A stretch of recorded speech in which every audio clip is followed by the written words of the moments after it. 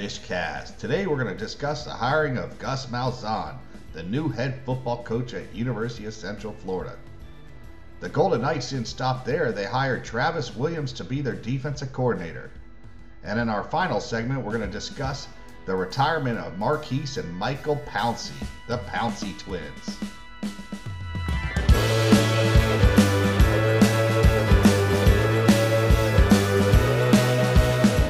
Welcome, everybody, to the renamed and appropriately named Fishcast. As now, see what we did there? Fishcast, casting, catching fish. Anyway, I am your host, Corey Long, joined by the director of all things scouting with Elite Scouting Services and the host of this podcast, Charles Fishbein. How you doing, Charles? I'm doing good. I've got a quick story, and you know I'm a storyteller, and people like the stories. So the other day, Ethan wanted to go play some basketball, and we decided to go shoot hoops. I'm not very good. If I ever made it to the NBA, which ain't gonna ever happen, my stat line would be 0 points, probably like 20 rebounds, and no other stats. I'd be great at rebounds because I know how to. My shots are so bad that nobody else knows where they're going except me. So I get offensive rebounds. So we go out there and we play, and Ethan's playing, and we're, hitting some shots. And I always beat him in the first game and then let him win the next two. And what a mistake. I probably should just let him win the first two and get out of there. Well, these two kids walk up to the park and they go, "Hey, do you guys want to play 2-on-2?" Oh, man. So, I actually played halfway decent. Ethan played well. And we only lost the first game by 1. And we come back and we win the second game. I hit a 3-pointer. I still don't know how to do it. But we won. And I didn't embarrass Ethan. I didn't embarrass him. I was worried about just don't embarrass my son so he didn't have his head hanging low, So we won. But I could tell you, I didn't win the next day because I tried to roll out of bed. And everything hurt, Corey. Everything hurt. That next day. That next day, you just realize, why did I do this? I know I love my son, but I should have never played because I was aching. I mean, Corona didn't hit me this bad. It hurt more playing that game. And I thought Corona took my legs. This took my whole body. But we won the game. And I just wanted to share that with you guys because I didn't embarrass Ethan. That's all I wanted to do is not embarrass myself. And you didn't embarrass him. So I did a good job. But your body punished you for the next. And the thing is, you didn't feel it that first day because you had adrenaline. You came home, you got something, you felt good. The next morning, everything that adrenaline hid the day before came back at you twofold. Oh, yeah. Cool. I'm going to let you get some sleep tonight. But don't act like you're going to do nothing tomorrow. Dude, muscles hurt that I never thought I had. Exactly. But that's my story for the week, and I'm ready to go, man. Well, the big news is the Gus bus has landed at Disney World. UCF had what we think is 3 candidates. I think Ole Miss coordinator Jeff Levy, I think Miami OC Rhett Lashley, and Gus Malzahn were pretty much the 3 guys. Maybe Phil Longo was in there as well. $2.3 million a year, 5-year deal. Gus Malzahn, the new head coach at Auburn. Former head coach of Auburn, now the new head coach at UCF. This is a funny 3-way trade because Tennessee fires Jeremy Pruitt. You and I both thought that Tennessee would be smart to hire Gus. Gus already played Alabama and Georgia annually, so he knows how to handle that. He's familiar with everything. He's a clean guy. I mean, he's it's rare that you can call an SEC coach clean. Gus the cleanest guy to ever coach at the SEC for more than 1 year. So he's a clean guy. Tennessee ends up hiring Danny White, the UCF AD, which I think was a great hire. White brings over Josh Heupel, which was a guy at UCF, so it makes sense.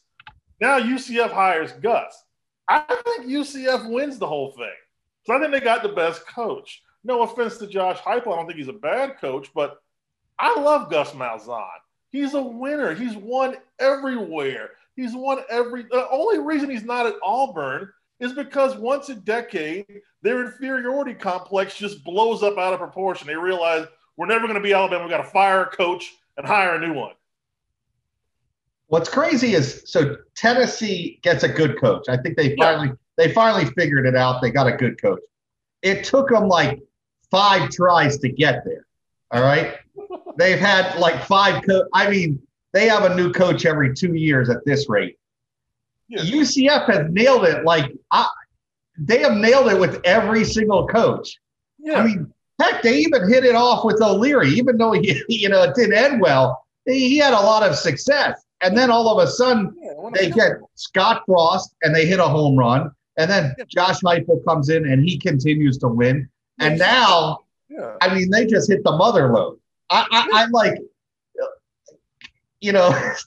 how did they do this? I mean, like, this guy fell in their laps, and then they're getting them at a bargain rate. Now, it's crazy to call $2.2 million a bargain rate, but part of his salary is still getting paid by Auburn. So UCF people should be sending that booster or those boosters like cards every week, like they're in prison. Just send them, hey, thank you cards, because you just sent us a coach. We talked about it. He may lose 1 game in 2 years before he's the top candidate in college football. Yeah. And I mean, the issues that I've seen, I think UCF fans have a weird reaction to this one. Like, on my story on walterfootball.com, I gave it an A grade. There's nothing else I could give it. It's an A grade higher. And I think they all think that, hey, this guy's going to come, he can win. Doug Gabriel, who was a UCF wide receiver in the early 2000s, I think he put out a video that said he was a little concerned about whether or not Malzahn would stay there any period of time. I don't think that's, first of all, Malzahn's 55. So we really don't know whether he's just looking at this to springboard back in the SEC, or he's been in the SEC for 12 years and he's like, I'm done with this. This is the best job in the G5. I think we both agree that UCF is the number 1 job in the G5. It pays well. Living in Orlando doesn't suck. It's a nice place, especially if you have a lot of money. It's a nice place to live. And he knows you can build a top 10 program there. He saw it happen. He was on the field when it happened. So he knows it's capable. And the guy loves recruiting Florida. Like, he's like, hey, I get to recruit Florida all the time now. How can my life get any better? He's going to win so much that somebody's going to offer him next money. Here's my thing to you.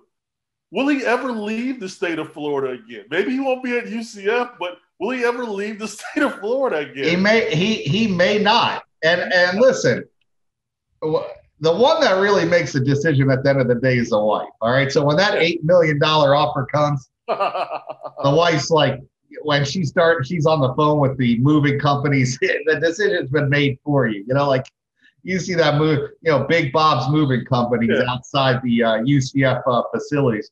But I mean, we talked about it before. O'Leary signed, I think, when he got there, a $10 million contract, $1 million a year for 10 years. Like, he was like, you know what? You can win a lot here. I'm going to make enough money. Malzahn may see the same thing. I mean, $2.5 million a year to live in Orlando. We've talked about it. There's zero pressure to win there because you're going to win. If you're a good coach, you're going to win. Yeah, absolutely. That's the first start. You're going to win. He's going to get – now he goes from a place at Auburn where he had great athletes. Auburn always had a good roster. But what would you say? Their roster was maybe the 6th best in the conference. Even on a good day, maybe 4th best in the conference. Like, it could never get really in the top 3. It was never going to be as good as Georgia's or LSU's or Alabama's. Most times not even as good as Florida's. I'm not going to – Now he goes to a spot where there's only 2 schools that could possibly compare with you talent-wise. That's USF and that's Houston. Those are the only 2 schools that have a shot. I think he could get a competitive roster to compete with Auburn. I mean, honestly, I'm not saying they're like with the transfer portal and what he could bring to UCF and how much he likes to recruit. he's going to put out some first round picks. Like they're going to pull some guys that are going to go high in the draft the next 2 or 3 years just because of who he is. And like I said, if I'm a UCF fan today, I mean, these fans, we may only get 2 years. Like you got 2 years of the prior coach. What does it matter? You win. And if your coach is winning, you don't want them to be there 2 years and you're firing them. I mean, it's better that they're winning and they're leaving, and I mean, look at the candidates they had. I mean, you look at the coaching changes there's been at the big three. They didn't get an SEC coach. No, they had to go hire guys that were up and coming coaches like UCF. They got a big name coach. I'd be ecstatic if I was their fan base. I mean, yeah, because you're not getting like, I don't look at Gus Malzahn like he's a retread. I don't think he feels like he's accomplished everything he wants to accomplish in college football. He won an SEC title in 2013. He made the title game. He was a Jameis Winston to Kelvin Benjamin pass short of winning a national championship. They play for another SEC title a few years later. 3-5 against Saban. One of 3 coaches, only 2 that are active in coaching now that have 3 wins against Nick Saban, by the way. Like there's not a lot. It's him, Spurrier, and Les Miles. That's it. That's your yeah. I believe he was OC on the national championship team with Cam Newton. So this guy's a winner. He's been around winning programs. Absolutely. You know what I think about Gus Malzahn? I think he's a top 10 coach in college football, and he just landed in Orlando. And that's just you got to look. I know fans always look at like, who they've lost. These guys lose to. Listen, if you break down, every coach is going to lose outside of Saban. I just think that fan bases think, our team's supposed to go 12-0 in every year. Listen, it's already been proven. I mean, Scott Frost went undefeated at UCF. O'Leary only had a season where they lost 1 game, and I think they beat Baylor in the Fiesta Bowl. Heupels had a team that ended up they jumped out. I think they played LSU. I'm pretty sure he was the LSU coach. Went against LSU that year, and they were competitive in that game, but lost. I mean, it shows you can compete at a high level and win a lot of ball games. And once again, if he's good enough to leave in 2 or 3 years, you know what? It's going to be such a hot job again that somebody else is going to want to take it over. Yeah, exactly. Coaches know it's a great job. I think it's the best job in Power 5. No doubt. Right now, it hasn't always been, but for the last 5 or 6 years, it is right now because they had, the one thing when Scott Frost came in there was he showed what UCF could be if they really got serious about recruiting, which the O'Leary group was, Dave Kelly was tremendous, but as you know, he had to fight a lot to get what he wanted to get done recruiting. It was a constant battle, whereas Scott Frost decided we're just going to go out and get kids. Josh Heupel wasn't as excited about recruiting. He's a good coach who loves offense, who's going to put a great product out on the field, but you got the feeling that, that eventually his kind of malaise toward recruiting was going to catch up to him a little bit. And it was starting to catch up a little bit. Now we're in now we got a guy who likes to recruit and who wants a staff of guys who want to hit the trail hard. Like you talk about a situation where right now it's COVID, things are who can benefit? Who benefits? They've been the guys who are in areas where a lot of talent is around their benefit. That's why Miami's benefiting right now. You know what? When you're in Miami-Dade County, you don't have to go far to recruit. When you're in Orange County, in that area of Orlando, that's about 2.5 million people metro. You don't have to go far to recruit. You go 45 minutes any direction, you're finding a lot of players. Oh, it's an easy school to recruit to. I remember sitting down with Dave Kelly when he got there the first year at UCF, and I don't think they won a game their first year. No. We discussed it that UCF could be Boise State.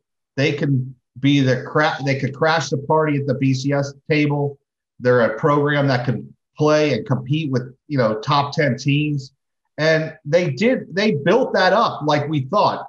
And they built it up to a level that they made that job one of the most attractable jobs. I mean, the facilities They continue to improve. They got a stadium on campus. They've got the like the condos for the players that are right next to this. Like they're able to control where those kids are at all the time.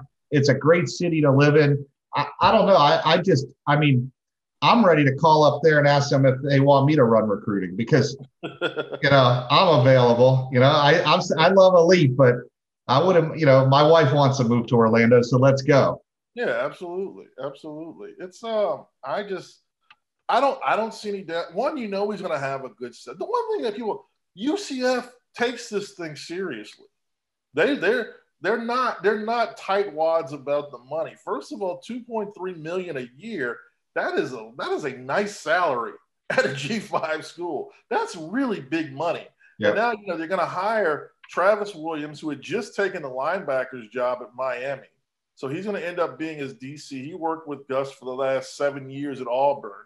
They're not, that's not coming at a cheap rate. Like, they're willing to invest. Like, I think people are going to be surprised at the staff that he's able to bring in with him. I mean, did Travis Williams even get a cup of Cuban coffee? He may not even have got – I don't know if he got gas station coffee. I mean, did he get to Cafe Versailles and get a real good, strong Cuban coffee? I mean, like, he wasn't there long enough. I mean, for about 6 weeks. I think he got hired last week. I don't think he's been on campus, but honestly, I mean, he couldn't even. I don't even think he got a load of laundry done. Like, I really think this guy. I mean, you want to talk about? I've only seen one other coach that's happened to. I remember Coach McGriff. It was funny. Coach Wesley McGriff. He's at UF. He was at Baylor at the time, and he went to Kansas State. And he sent me his number. And then 2 days later, I get a text message. And it's a new number. And I'm like, what? And he was in Miami. I'm like, darn. He probably thought Manhattan, Kansas was really Manhattan, New York. Because he got out of there in less than 48 hours. I mean, he wasn't even able to watch a movie. Oh. And I got to tell you, but this is quick. I mean, Travis. No, you're right. I'm looking at the story that ran in the Dothan Eagle about them hiring ran February 1st. It's February 16th, so he's had 2 weeks. He's been there for 2 weeks. I mean, his wife's like, oh man, I don't know if he's. I bet they never even left Auburn. I bet they haven't even moved yet. Oh my God. Money they haven't. I bet he was probably working. Does he even tell her? Does he even tell her she just moves down to Miami and plays it off like, hey, I'll be down there. Hey, I don't want to deal with this. Just moved down. He got a place. I mean, knowing where Travis is from or his family situation. He played at Auburn, I think. I think he played at Auburn. Okay. I mean, Orlando is probably a more appealing move for his wife. They've never been to, if they've generally stayed in Alabama, Orlando's a better move than going right to. You're from Miami, I've been, if you ain't used to that culture shock, it can hit you kind of hard. Yeah, there's a big listen, I've been to Auburn, Alabama. There's a big shock when you hit Miami. Orlando, everybody's at least been to Orlando once to Disney. So you can ease right in that move. That move feels there's at least one country club in Orlando. In Miami, you gotta go to Davie, Florida to hit, like a country club on Tuesday nights and shake your boots. But I honestly, what's crazy is, and this is a great thing for Travis Williams because it's been discussed. We've talked about it. This gives him an opportunity as a minority coach to be one step closer to being a head coach. And I think this is the thing that really, you saw with, the coach at Coach Huff at Marshall. He got his opportunity. Yeah. There's not a lot of those where it's like you're a position coach. Him and Mario were position coaches. They got head coaching jobs off of being position coaches. But this guy gets a chance now. If he has success the next 2 years, he's going to have a shot at a really good job over the next 2 years. And it's good. It's good for the minority coaches that he's getting this opportunity. What's your thoughts about it? I think it's a great situation. I think anybody who joins that staff is a great situation. But I looked at it like you. This is great.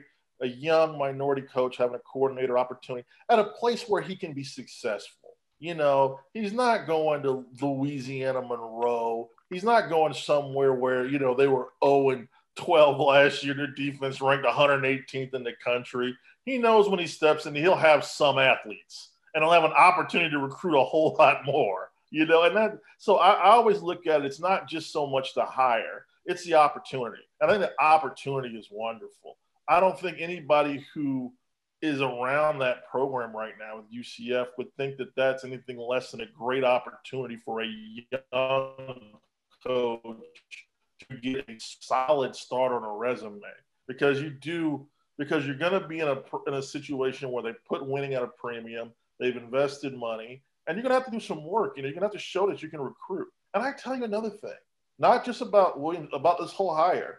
UCF people are smart. They realized they had to have someone to combat Jeff Scott at USF, because they realized that, okay, Jeff Scott's real. He can get kids. That program is showing signs of progress. They're not going to be down forever. We can't, it's only been a year or two when USF and UCF were good at the same time. Most of the time when one's been up, the other's been down. And I think, UCF had to look at that as well and think, you know what, we got all this momentum, but this guy in Tampa, he's good. He's a good coach. He's a good young coach. He surprised them a little bit in that game last year when they put up 40 points and 700 yards. I think that got their attention.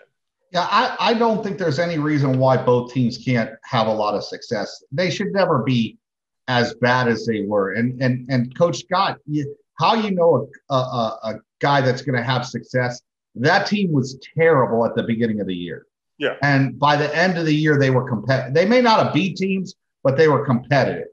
And with the same personnel, it's not like they went out halfway through the year and they hit the waiver wire and found some bargain deals. Like he went to war with the guys that he had. And we know what they were left. That roster was depleted of talent.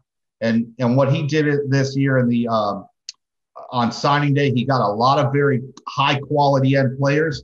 And he's going to flip that roster. In 2 years from now that game, it may not be but one more year, that game eventually becomes a very competitive high end rivalry game like they had 1 year with Scott Frost where they went into overtime. So I think it's great for college football. I do too. I mean, you refer to that 1 year at Thanksgiving Friday where they, it was Frost, and I think it was Charlie Strunk's first year, and Quentin Flowers throws for over 500 yards. Comes down to the final possession. Probably one of the best games in college football probably the game of the year in college football that year. And it showed you what happens when both of those teams have top end talent and what they're capable of. So it's exciting. I'm excited. I'm excited you get another great coach in the state. I'm excited for the recruits in the state of Florida that, I think it's a coach and a staff, another staff that's going to really be centered in on those guys. So I'm really excited to see what Gus Malzahn does. More than anything, I just think it's the right hire at the right time, and I'm really excited to see what he does. They've got a schedule next year now. The UCF schedule, it's not, it's definitely doable, but I mean, you look at this sucker, it's it's not an easy schedule. Like you look at it and say they open up with Boise. They open up at home with Boise. They go at Louisville on the 17th of September. They come back with they open up with Boise. They don't have the rest of their dates down, but I know they play at Louisville and they play UConn in November. Those are their out of conference, and they also get at Cincinnati, at Navy, at SMU, at Temple. Those are the road games in the conference, and the home games in the conference are East Carolina, Memphis, Tulane, and USF. And they've got one more game they've got to get in there, I believe, because that's only 11. So they've got one more game they still have to schedule. But but I look at that schedule right now. I look at that schedule. It's not an easy one, but that's 8-3 at worst. Yeah, remember Boise has to bring in a new coach that hasn't, their coach went to Auburn. And the one thing that UCF has and you have to have in college football is a quarterback. And Gabriel, Gabriel's really good. And I'm excited to see what he could do in a Malzahn offense. And the one thing we discussed, their offense, while it was so high powered and they scored fast, I still think Malzahn's going to do that. but he's going to pull it back at points of the game to give his defense a rest. I just think they were so, gassed, the gas pedal to the metal all the time.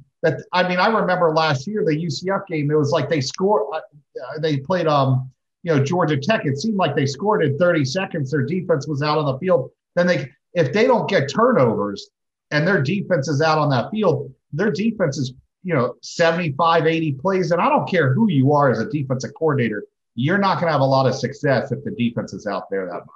And it wasn't just the scoring quick; it was the quick 3 and outs. You remember they'd have enough. The both possessions would be 27 seconds, and one would be a touchdown, and one would just be throwing 3 passes away and punting. It's like, my God, at a certain point, you got to at least understand possession.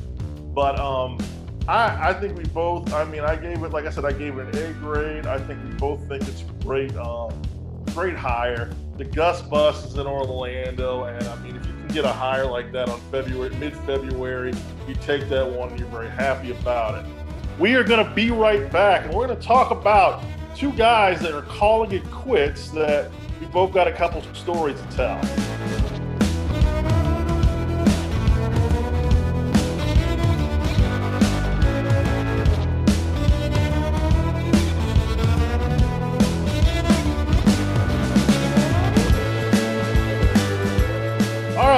Final thing in this shorter episode of the Fish Cast is that we got 2 guys calling it quits. 2 guys that you and I know very well. Mike and Maurkice Pouncey, the twins, both decided to retire together. It was Maurkice retiring after 10 seasons, Mike retiring after 9. We've known these kids probably, they're not kids anymore, they're grown men, but they were always grown men. But we've known them since they were at Lakeland High. I think probably about the time that we met, probably in 2004, when we met when they were sophomores. Yep. We followed them in their time at Florida and their time at the league. I think they were. I can't think right. I could think of more linemen individually that you can look at and say this line, but tandem like.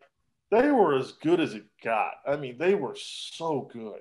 Yeah, when you're talking about the Pounceys, I remember, I take a lot of heat for old Vince Williams, and people give me a hard time because I said Vince wouldn't be that great. I was the one, and I'm going to take credit for this. I remember getting in many message board fights. I thought these 2 were 2 of the best offensive linemen I ever saw in high school. And I remember people would say, well, one's good, but they're taking the other one as a throw-in. And I'm like, no. And when I knew they were good is when not only watching them play, but I remember talking to the coaches at St. Thomas, and they played Lakeland a lot. And Lakeland was one of the teams that always gave St. Thomas the hardest time, whether they beat them or they would just straight up play them harder than anybody. And I remember talking to one of the St. Thomas coaches, and you would think of all the players they played, they said those were the 2 best players they ever played against. And because high school offensive linemen don't play with that nastiness. These 2 were big, athletic guys that came after you on every play. I remember they pull one guy and he'd get to the edge, and if he was one-on-one with the linebacker or DB, play over. You may as well just heard the band play because Rainey was going to score, or their other running back was in the end zone. You ran behind those 2 guys. Yeah. And what's crazy is they made a transition when they got to college. One played guard, the other one played center, and then one left early. Yeah. The NFL. One started playing defense that first year. I think Maurkice played D tackle that first year. Like, they could do anything. But then the second one goes and he moves over to center, and he gets drafted, and he was the one that I had slightly lower rated. Yeah. He ends up going and getting drafted higher. Yeah, 3 spots higher. And now you're talking one of them, the Pouncey twin that went to the Steelers, he's most likely going to be a Hall of Famer. Yeah. And that's saying something. These guys had 11-year careers. They both stayed relatively healthy. They had some injuries towards the end, but they had great careers. I think if both of them had stayed healthy throughout their whole careers all the way through, they both would have had a shot at the Hall of Fame.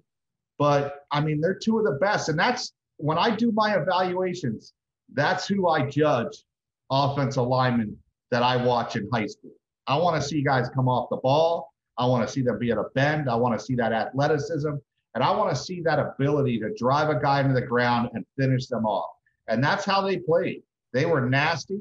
They were nasty at Florida, and they went to the NFL and they stayed nasty. And they're two of the best offensive linemen that I've seen in the state of Florida. You usually don't see kids like that. Amazing competitors. I mean, we really, I think, we both, during the East meets West game, which was the precursor to the Under Armour All-America game, we had them in the game. And we had, and they went up against some tough linemen on the West, and they just didn't back. They don't back down. They never back down from anything, anybody, any challenge. They wanted to prove that they were the boss on the field. My favorite Pouncey story comes from the Down and Dirty camp. They, it dominated it as sophomores when they go through there. They come back as juniors, and at this point, they're big time recruits. So the Down and Dirty, you don't always expect the big time recruits to come back. They play it, they do it because it's a physical, hard, padded, dirty camp. Like you're banging a lot of leather in that camp, and you can get hurt because it's hard hitting. And I remember they walk over there. Everybody's doing different things. They walk over to the boards. They grab the board drills. One grabs a board, puts it down. He stands. The other one grabs a board, puts it down, and stands there, and let everybody know that hey, if they wanted some, they wanted to go up against the Kings. They were standing right here all day on the board drills. And, different guys went up there and tried them. And but that was their mentality. And they they wanted to come back because they wanted to compete. They wanted to kind of see if there were some new linemen there. But they also wanted to let everybody know they were the standard. And I love watching them play. I love watching them play in high school. I love watching them play in college because I just felt like they were such, when you add in how nasty they were, how competitive they were. And it was funny because they had these great smiles. You see, especially Marquise, you take him off the field, he's hilarious. They're funny. They're laughing. They're joking. And the minute they get on the field, it's like they're new people. And, even in the East meets West game, and a couple of times we saw him put guys on the ground, right at the whistle. One brother is in a little trouble. The other one's going to put the guy on the ground. We're just laughing. I mean, we're just sitting there. Who did that? Oh, that was Big Twin who did that. I mean, I've been around him a long time. I remember I went and went to a Pro Bowl and sat with one of the twins. And then I remember going over to, one of their houses to watch the draft. And they were always very great. I really enjoyed being around them. I mean, that's how they're good. They have that personality you could hang out with them, but then they get on the football field and a different side of them takes over. And, I experienced it. And what's crazy is when you look at that team that they were on at Lakeland, and it's probably the only team you could compare that had a ton of guys that went to college is the Northwestern team with Teddy, Jacory and those guys. Is that team had John Brown, who was the number one D tackle in the country or one of the top guys. They had Jordan Hammond, who was a defensive end, tight end that went to LSU. They had Ahmad Black that went to Florida. They had Chris Rainey. They had another running back. Mark Taylor, who went to USF. Went to Alabama originally. Alabama first, then ended up at USF, yeah. And nobody thought that those two twins would be the best of those two. It's kind of they're the Levante Taylors of the North. They were not they weren't highly rated coming out. They weren't these 5-star guys.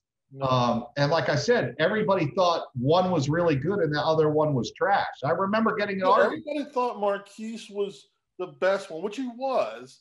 But, we had always said, you and I had always said, like, okay, Marquise is an All-American, but Mike is an All-SEC kid. Like, I mean, like, there wasn't that big of a difference. No. Because they were both the same size.